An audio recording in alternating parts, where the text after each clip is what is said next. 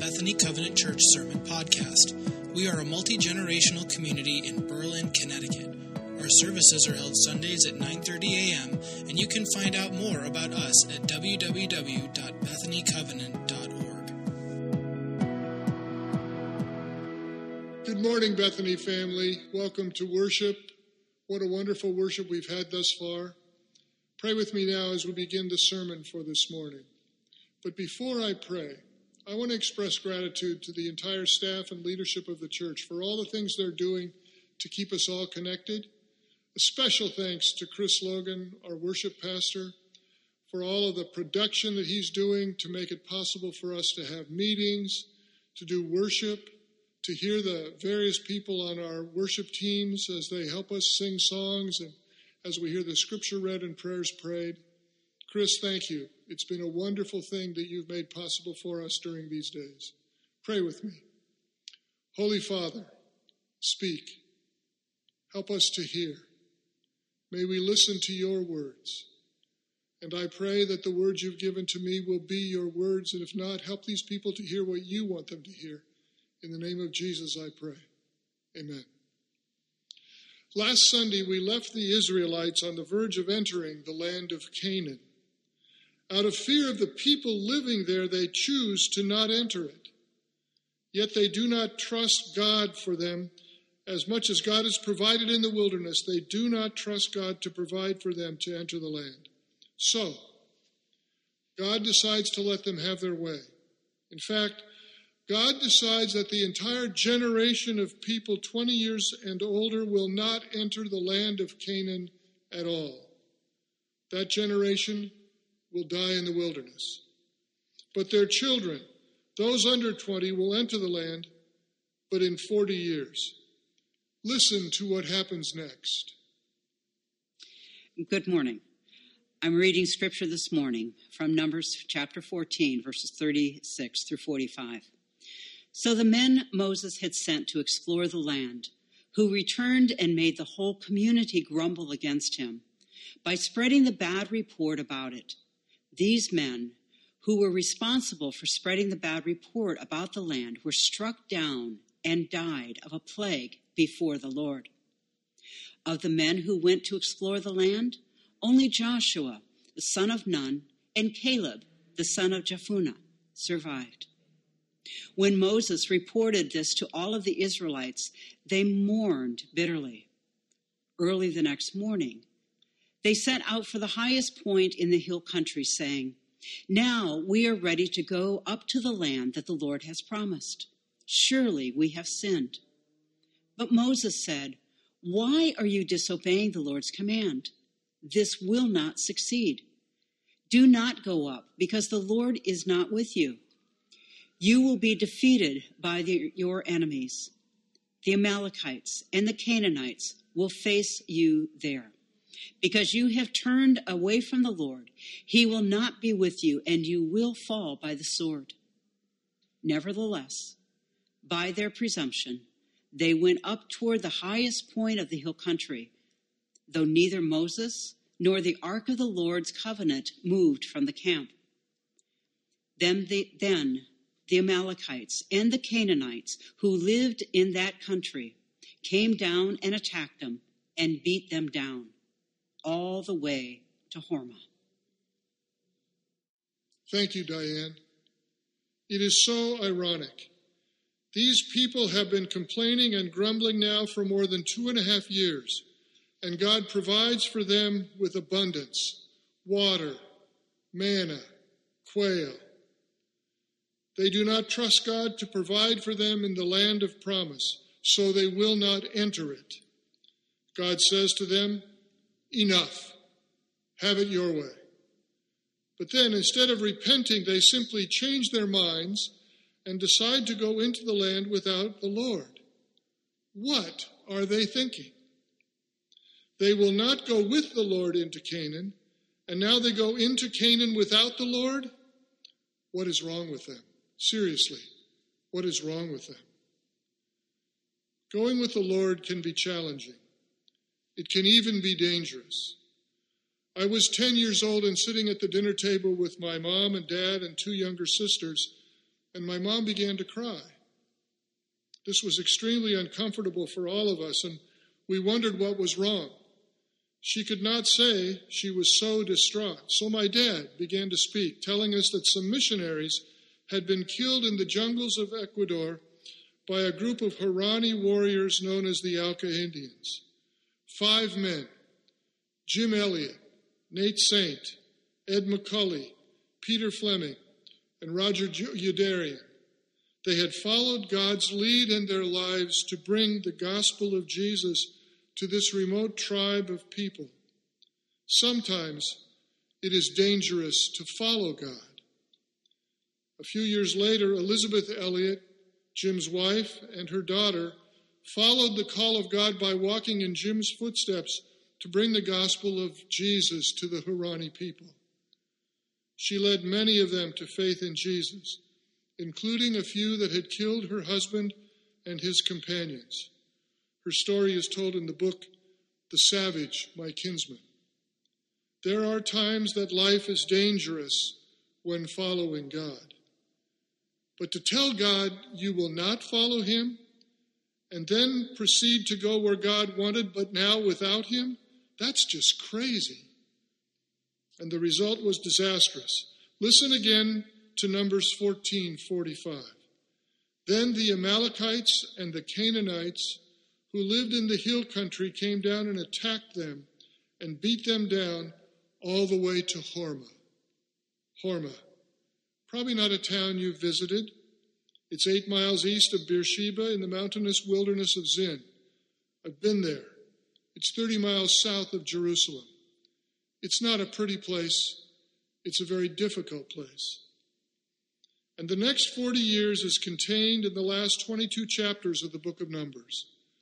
And the storyline is like what we have already discovered. The people still grumble and complain. God continues to provide as he seeks to show them that he is worthy of their trust. And there is the word that reveals what God wants. God wants trust. Okay. God wants us to love him. The great commandment, condensed and clarified by Jesus, is clear. What God wants is for us to love the Lord your God with all your heart and with all your soul and with all your mind and with all your strength. And the second, love your neighbor as yourself. There's no commandment greater than these. Mark chapter 12, verses 30 and 31. And while love encompasses all, there is one aspect of love that is often overlooked: trust. In his book, Jeff Manion writes, "The land between was intended as the people's training ground, their boot camp. The desert was to serve the purpose of transforming the people of slavery into the people of God. God was asking, will you trust me when you have limited water? Will you trust me when food is in short supply? Will you trust me when you grow tired of the food I am providing? Will you trust me?" Unfortunately, the people cracked repeatedly. End of quote. Then Jeff goes on to write, "Perhaps if we can grasp the purpose of our land between, we can cooperate with that purpose rather than resisting it. The purpose is trust. The purpose is transformation." End of quote. In a nutshell, what God is truly interested in is our growth. Our growth in love for him and for our neighbors, which will help us to become good news people. And our growth in trust of him and his ways for living our lives, which will help us become fully devoted followers. This past Wednesday in our Daily Bread devotion Carolyn and I shared, it was based on Hebrews 1:9, which reads, "God, your God, has set you above your companions by anointing you with the oil of joy." Elisa Morgan, the writer of the devotional, spoke about the challenge faced by an actor, Bruce Marciano, to play the role of Jesus in the 1993 movie entitled Matthew. I quote, "Knowing that millions of viewers would draw conclusions about Jesus based on his work, the weight of getting Christ right felt overwhelming. He fell on his knees in prayer and begged Jesus for Jesus. End of quote. Jesus lived a joyful life among us, and he raised the level of joy in the lives of hundreds of people. And even as Jesus faced the most daunting of tasks the Father gave him, he did so with joy. Listen again to the verse from Hebrews. For the joy set before him, he, Jesus, endured the cross, scorning its shame, and sat down at the right hand of the throne of God. Hebrews 12:2. Elisha continued by writing, Bruce offered a uniquely joy-filled portrayal of his Savior. As a result, he became known as the smiling Jesus. Elisha concluded with a question in the devotional. How can you represent him as you show his heart to the world? I must admit, I am overjoyed by what I've heard about what many of you are doing to represent Jesus in these difficult days. Praying for family, friends, acquaintances, and strangers. Making meals and delivering them. Making masks for other people. Sending cookies and bars to people. Making thank you signs and placing them in your yards. Teaching your children at home. Sending letters, cards, texts, emails to people you know and some that you don't. Calling, FaceTiming, Zooming with others. And all of you who contributed to our food drive for the Berlin Food Pantry last weekend. And the list goes on. For some, this loving and caring behavior may be their life pattern. It has intensified in these days. They have grown. For others, this loving and caring behavior may be relatively new. They too have grown. It is God's will that we grow in following Jesus, that we grow in our trust in God, that we grow in our love for God and people, that we grow in our maturity of faith, and that we grow in our caring for others. The prophet Micah says it so well. What does the Lord require of you? To act justly, and to love mercy, and to walk humbly with your God. Micah 6:8. I find this verse to be helpful and practical personally. That is, for me. If I act more respectfully, more appropriately, and more justly, I am growing in God's will. If I love to be more forgiving, more understanding, and more merciful, I am growing in God's will. If I walk more frequently with God in greater humility, I am growing in God's will.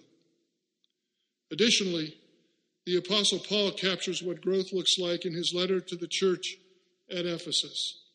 Speaking the truth in love, we will grow to become in every respect the mature body of him who is the head, that is, Christ. From him the whole body, joined and held together by every supporting ligament, grows and builds itself up in love as each part does its work. Ephesians chapter 4, verses 15 and 16.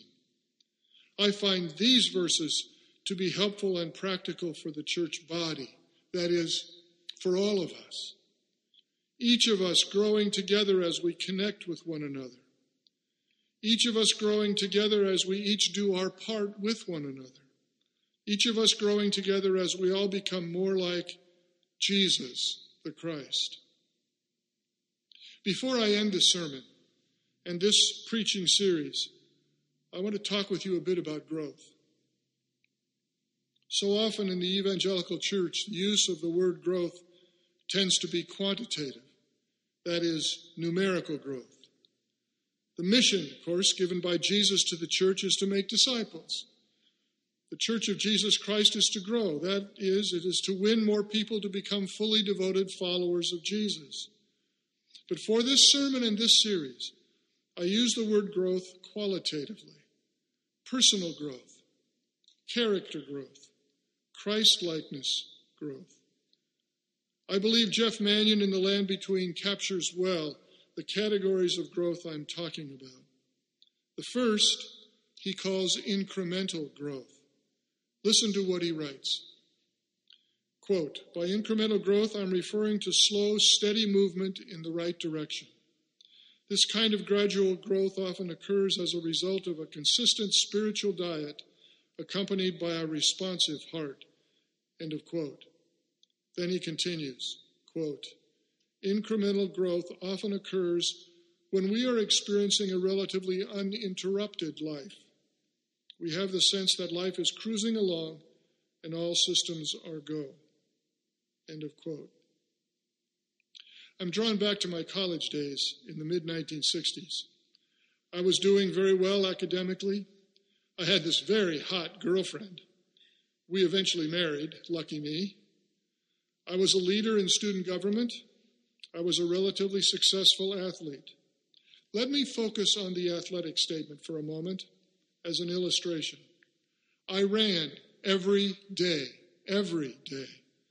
5 miles before my actual workout began. But not just 5 miles of running. It was called in and outs, where on a track you sprint the straightaways and walk the curves for 20 laps, or run the curves and walk the straightaways. It is a challenging exercise. It was not required. But if I was going to be successful in the track meets, I needed to build stamina and speed, stride, and confidence. Doing in and outs for a day accomplished little. Doing them for a week, a little more. For a month, more yet. But what was truly needed was day after day after day for years. The growth came incrementally. And it paid off when it came to the meets held every spring. You know, there's incremental growth for Christians. There are disciplines or practices that, when done on a regular basis, bring growth incrementally to our lives. Some examples. Weekly church attendance for worship and Christian formation. The daily devotional reading of the Scripture plus meditation and prayer. Weekly involvement in small group for Bible study and prayer. Volunteering in a ministry. Ushering or greeting on Sundays. Helping in the kitchen for after worship refreshments. Singing in the choir. Being involved in the worship team or the tech team. Helping out in the youth ministry or the children's ministry. Lawn cutting team. Singing in the chorale. And on we could go. The opportunities are numerous. The goal of these various disciplines is not to wear one out, though work is involved, but it is to get one in shape with the knowledge of the Scriptures, in shape with the ability to serve, and a shape of building intimacy with God and His church, that is, the people who believe. Jeff Manion writes, daily obedience establishes patterns in the heart that increase the possibility of our responding in trust and cooperating with God's transformational work when we are faced with a season of severe trial. That quote introduces the second type of growth wants in us, transformational growth. God is not merely interested in making us better. He's interested in making us new. God is not doing a remodel of us. He is doing an extreme makeover. The Bible uses the phrase, a new creation. Our author puts it this way. It is in saying yes to God again and again when little seems at stake that we prepare our hearts to say yes to God when everything is at stake. In this way, steady, incremental growth prepares the heart for seasons of extreme disruption, not just to weather these seasons, but in the midst of them, to be transformed. We have seen this transformational growth in many places during these days of COVID-19. Nurses and doctors choosing to move to New York to help where it has been needed most. That is transformative behavior. Drug companies actually working together to find treatment and vaccine. That is transformative behavior. EMTs volunteering more hours than their paid workload to aid the most sick. That is transformative behavior. Now, there are some in our day who are saying that God is testing, even judging our world with this pandemic. I'm not convinced of that at all. But this I know, whether intentional or not, this pandemic tests whether or not we call on God for help. This pandemic tests whether or not we give ourselves to people in need as God would see fit for us to do. This pandemic, like many other life-challenging events, tests us like the desert tested the Israelites to see whether or not we truly trust in God. Pull out any coin or any dollar, and you will see the words, "In God we trust." That it can be found there is wonderful, even heartwarming. But the real issue is whether or not in God we trust is a reality in our lives. I conclude this sermon in this series by looking again at the scripture and then a final quote from Jeff Manion. James, the half-brother of Jesus who became the leader of the church in Jerusalem, you can read about it in Acts 15, writes the first letter in the New Testament. Listen as Pastor Diane reads the opening lines of his letter. And in James chapter 1, verses 2 through 5, we read, "Consider it pure joy, my brothers and sisters, whenever you face trials of many kinds, because you know that the testing of your faith produces perseverance. Let perseverance finish its work, so that you may be mature and complete, not lacking anything. If any of you lacks wisdom, you shall ask God, who gives generously to all, without finding fault, and it will be given to you." This is the end of the reading. Thank you, Diane. About this text, our author writes, quote, "When James speaks of becoming mature and complete, he is referring to spiritual wholeness that can only come through trusting God in a season of significant trial. He is saying, let the trial and struggle transform you. The work of the land between is transformation, that we may become mature and complete." End of quote. Pray with me. Heavenly Father, help us to be quick to see not that troubles are a judgment, but an opportunity for us to run to you and trust that you see us, that you hear our cry, and you provide in your way and in your time what is best. Father, there are some in our midst who are distressed over this pandemic, and rightly so. There are others who are overwhelmed with a life challenge not related to this pandemic, but that is deeply troublesome. May we be your people of help and hope for each other. May we together help one another to trust you, to follow you, to be transformed into the likeness of your Son, Jesus, who gave himself for us and for all people. Help us to grow more like him in all ways, so that we can become mature and complete. I pray this in Jesus' name. Amen.